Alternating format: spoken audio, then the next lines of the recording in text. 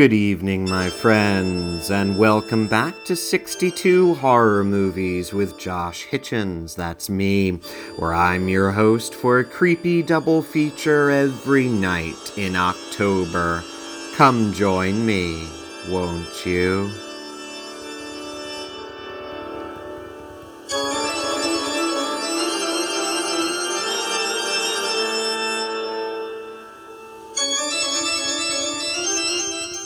Tonight is October 23rd, my friends, and this is a childhood nightmares night on 62 Horror Movies. We're going to talk about two things that certainly scared me as a child, and I'm sure I'm not alone. First, we are going to watch the long-lost 1980 Disney horror movie, The Watcher in the Woods, followed by the iconic television series Are You Afraid of the Dark, which aired in the 1990s. I'm so excited. So, The Watcher in the Woods is a movie that I saw when I was very young. It was one of the movies that my mom had made a copy of on VHS during her time working at a video store back before they did copyright protection on VHS. So I saw it at a very young age, and it scared the daylights out of me from the opening credits on. I'm just going to put on some of that opening credit music while I talk.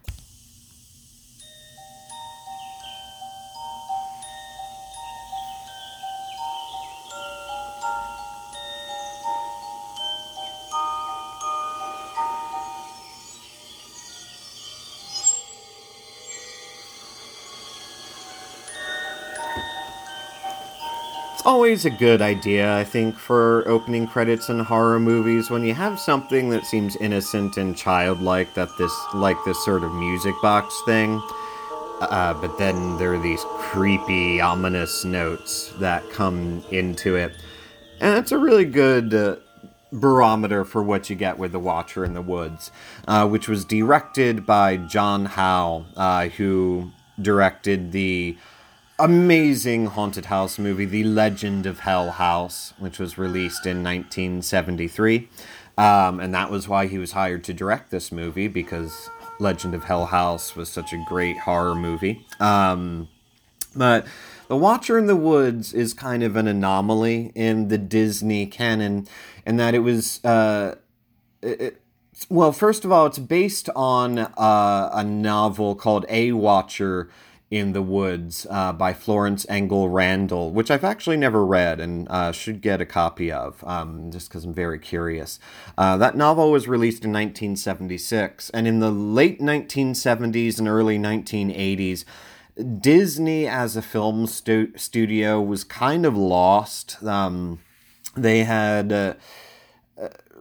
they weren't making the iconic films that they had become known for, and they were striking out in all these different directions to try and find new ways to gain an audience. And they went through this very brief phase where they decided to make movies for young adult audiences, not aimed specifically at children, and they decided to make a horror movie. The only one that they officially made, and that is The Watcher in the Woods.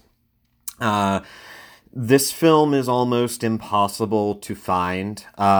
It's been released on DVD twice, first by Anchor Bay Entertainment, and if you can find a copy of that DVD, that's the one to get.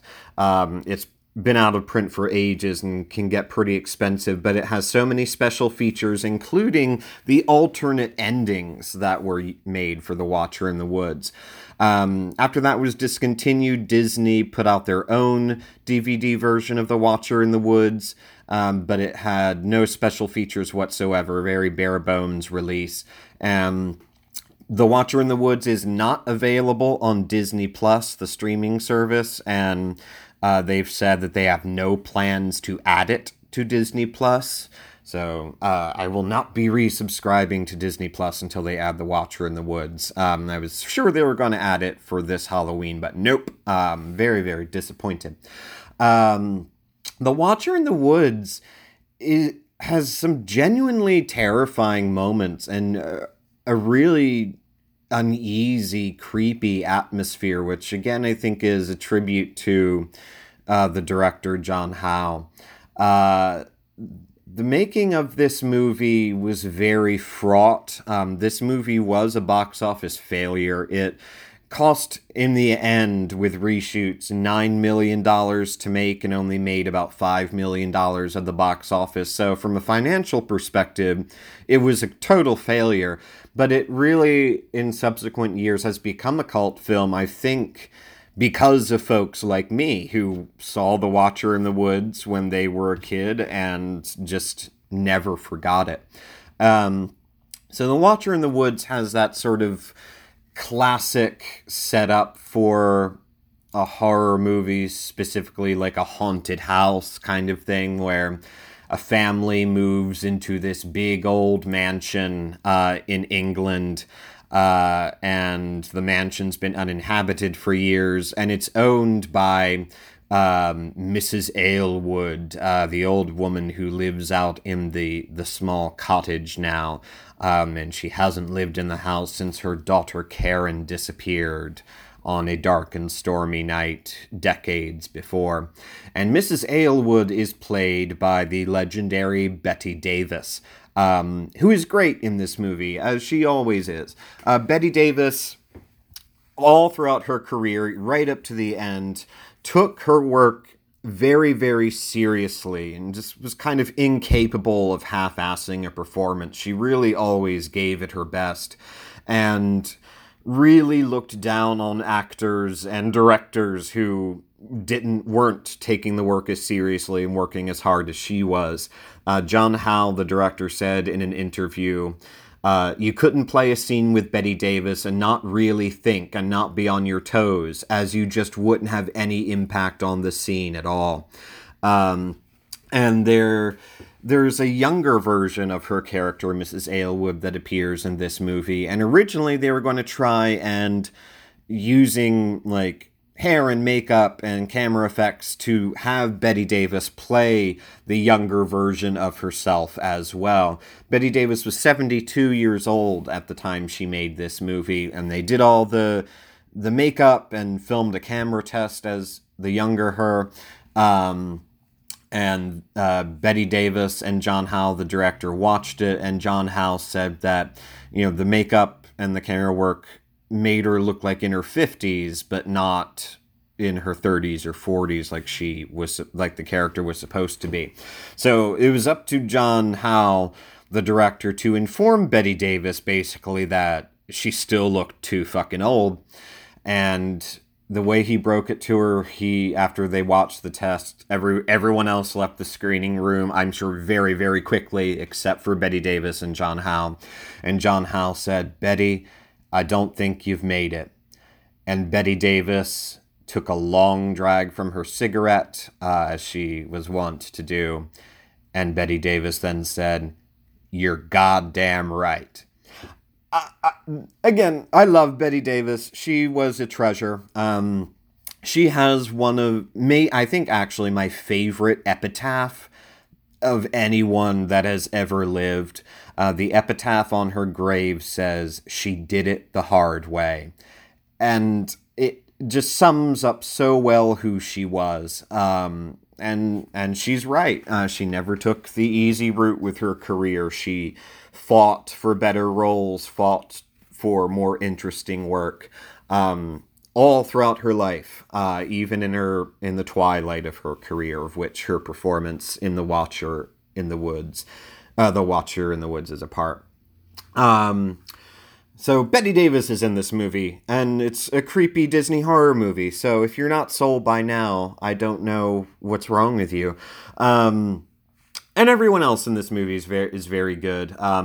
Another interesting thing is that this movie shares several filming locations in common with the movie The Haunting, directed by Robert Wise, released in 1963, including the mansion that they used as Hill House in The Haunting is in The Watcher in the Woods. It's not the main mansion that the family lives in, but it's a old crumbling house that one of the other characters who you meet later lives in. So as this family moves into this house, they start to notice strange things happening in the woods, feeling watched, sort of strange lights appearing in the woods. And then there also starts to be what seems to be a ghost, this young girl dressed in white with blonde hair who's got this white blindfold over her eyes. And she starts appearing in mirrors, screaming, reaching out for help. And she happens to look a lot like the main character, Jan, played by Lynn Holly Johnson, who does really lovely work in this movie. And then strange words start to appear written backwards, again, usually in glass, mirrors, windows, the word Narek. And the younger child, Ellie, played by Kylie Richards, even adopts a dog, which she names Narek.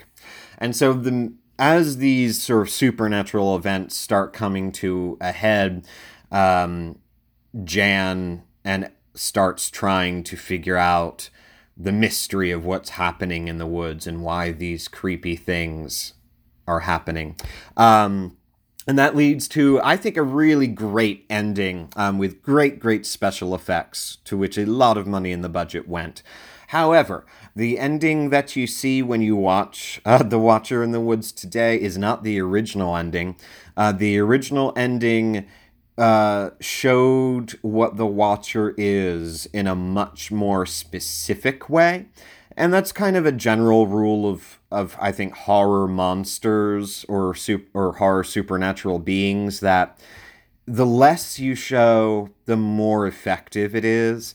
And in the original ending, they went way too literal with showing what the Watcher was. And they released this movie in 1980 with that original ending, and just got savaged by the critics and audiences. Everyone hated this fucking movie. So they actually pulled it from theaters after, I think, a week or 9 days, something like that.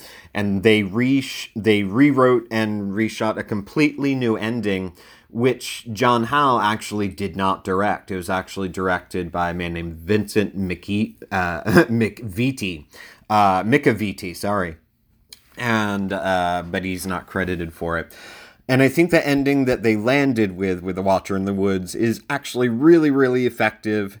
It explains what's going on in a sufficient way while keeping the nature of the Watcher still kind of ambiguous, still preserving that sort of unknown creepiness. And they re-released the movie a year later in 1981 with this new ending, and actually did get some positive reviews for it, and did okay with audiences, but still with all the reshoots and everything, budget was $9 million, only made $5 million, so it was sort of classified in the books as an abject failure. Which I think is a shame, because I do think The Watcher in the Woods is a really great horror movie for young people. It's a great gateway to horror, and it's a movie that when I watch it today, it still kind of unsettles me. There's some really great stuff here.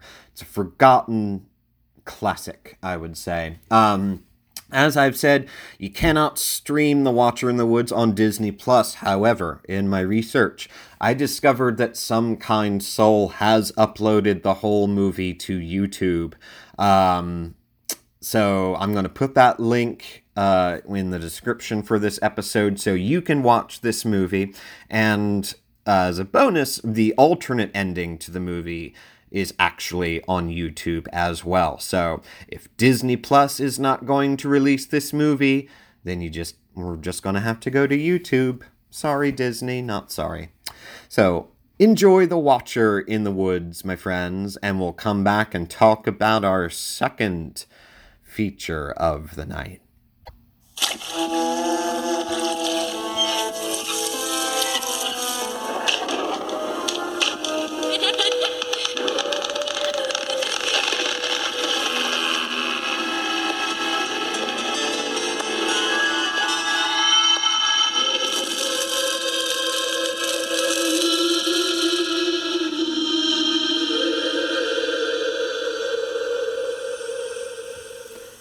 Oh, one of the most terrifying 30 seconds of a child who grew up in the 90s life.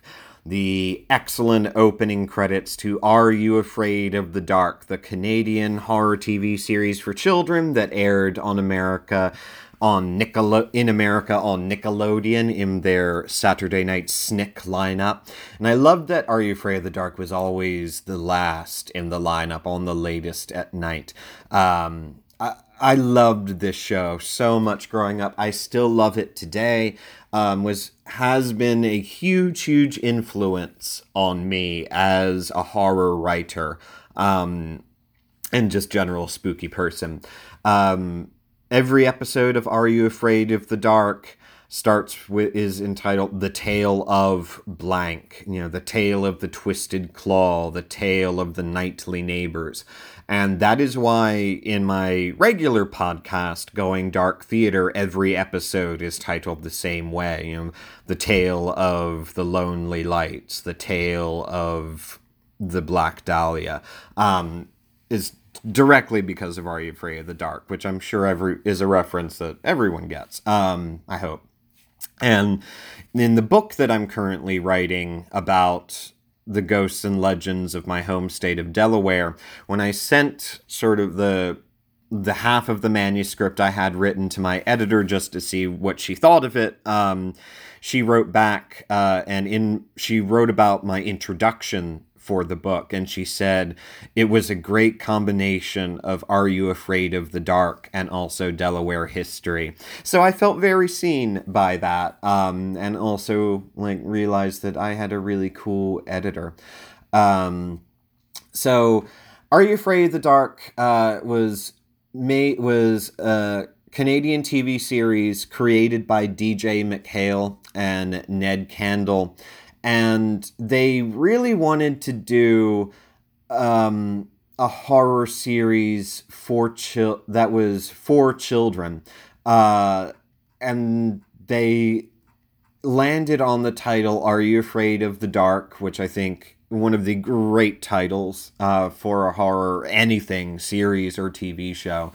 And with that idea, and with the idea that every episode is a story told by the Midnight Society, which is a group of kids who somehow all manage to sneak away from their homes in the middle of the night on weekends, I'm assuming, to go into the woods in this clearing where they've got a fire pit, and they tell each other scary stories. One of the Midnight Society tells a story each episode.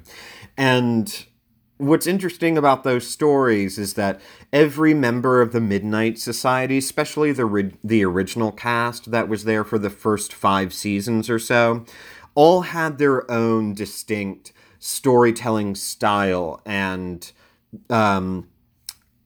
themes in their stories that they returned to again and again, which I think is a really great detail for the Midnight Society. And, there's always a little introduction, and then when it's time for the story, the character telling the story gives a little bit of a tease as to what the story is going to be, and then as a homage to Rod Serling's The Twilight Zone, they say, submitted for the approval of the Midnight Society. I will tell you the tale of the blank. And they throw this magic dust on their fire that makes all the flames shoot up. And fun fact, that magic dust that they throw on the fire to make it spark really big is actually non-dairy coffee creamer. That shit is apparently really flammable, which is someone who has to do non-dairy coffee creamer because I'm lactose intolerant as I get older, is a little unsettling. The fact that, that shit is very, very flammable. But, whatever. So, Are You Afraid of the Dark originally ran for 7 seasons. The final 2 seasons had a largely different cast, and I don't think are as good, but still good. But it's really those first 5 seasons of Are You Afraid of the Dark that have the episodes that people really remember. And there are episodes of many episodes of Are You Afraid of the Dark are actually still genuinely scary, have really, really unsettling imagery in them that I don't think they'd get away with going as far as they did in the 90s if this show were made now. There was a 3-episode revival of Are You Afraid of the Dark that was released on Nickelodeon a year or 2 ago. I still haven't watched it. I'm not sure I want to, honestly. Because I love the original so much, and I feel like I'll just be disappointed. But I want to talk about a couple of my favorite episodes of Are You Afraid of the Dark, the ones that stuck with me. Incidentally, I did watch the very first airing of the first episode of this show. It started with a pilot episode called The Tale of the Twisted Claw, which is... of course, a twist on the idea of the monkey's paw, set on Halloween night when these kids go to a witch's house in the neighborhood and get more than they bargained for. The Tale of the Twisted Claw aired on October 25th, 1991 on Nickelodeon, and I vividly remember watching it. And a year later, they started doing the regular series, starting in the fall of 1992. So a couple of my favorites. We have, I think my favorite episode, and one I remember vividly watching, is The Tale of Laughing in the Dark, which has Zeebo the clown. And I love it because it's these kids who go to an amusement park, and there's this spook house with a clown, and it's sort of one of those walk through haunted houses that you go through, and at the end is Zeebo the clown, and Zeebo the clown was actually a real person who burned to death many years before in the spook house, and then it was rebuilt, and legend says that his ghost still haunts it today. And in The Tale of Laughing in the Dark, one of the great guest performances is by an actor named Aaron Tager, who plays sort of the carnival barker for the haunted house. Pick the right door and you'll go free. Pick the wrong door and there he'll be. And he also plays the voice of Zeebo the clown when Zeebo haunts the kid who steals Zeebo's nose, whose name is also Josh, by the way, which, also freaked me out as a kid. And that character also smokes a cigar like Zeebo did, so it makes you wonder if, the carnival barker dude is actually a ghost as well. One of my favorite ones. Couple other interesting ones that I think are notable.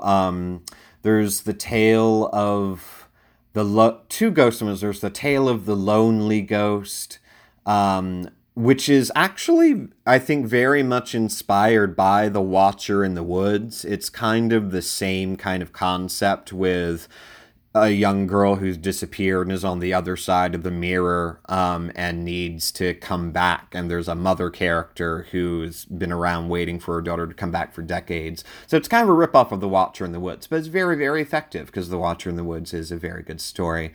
Let me see. You also have one of the famous ones, The Tale of the Pinball Wizard, which is one of a couple, very, very few Are You Afraid of the Dark episodes that actually does not have a happy ending, has a very dark ending. Let me see. I'm just literally scrolling through Wikipedia to find my favorite ones. Another great one is The Tale of the Frozen Ghost, which was very exciting for a 90s Nickelodeon fan because it guest stars Melissa Joan Hart, who at that time was famous for her Nickelodeon show Clarissa Explains It All, and would later go on to have a second successful TV series, Sabrina the Teenage Witch, that has the ghost of a little boy who appears, and he's all blue, and he just keeps saying, "I'm cold, I'm cold," and it's really good, really creepy. Let me see. I'll just do a couple more. The Tale of the Doll Maker is a really creepy one where children are turned into these living dolls, and they just look very, very unsettling.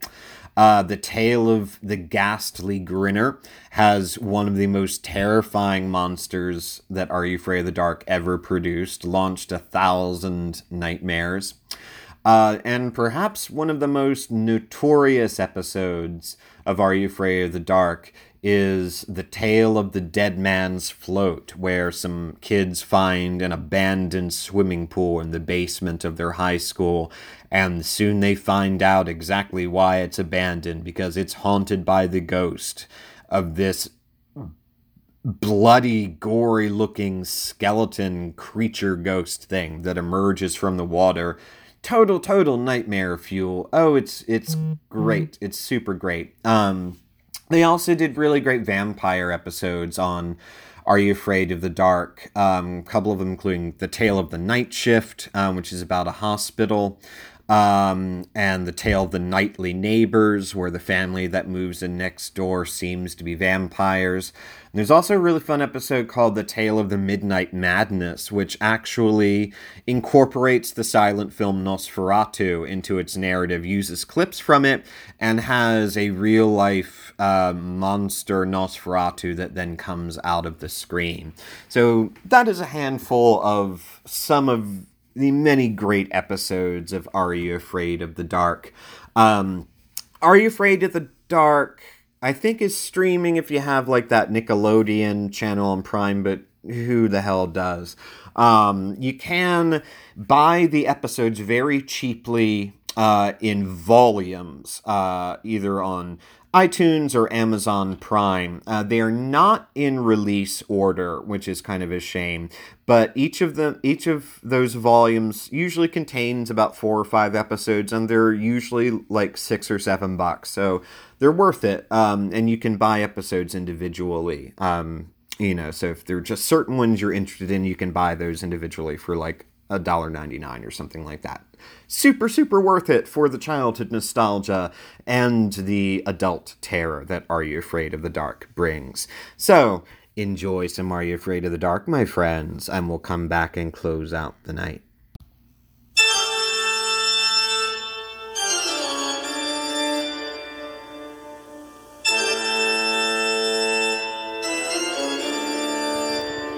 My friends, thank you for joining me once again on 62 Horror Movies. We're getting close to Halloween now. Next time, we are going to watch 2 movies about stupid teenagers doing stupid things on Halloween.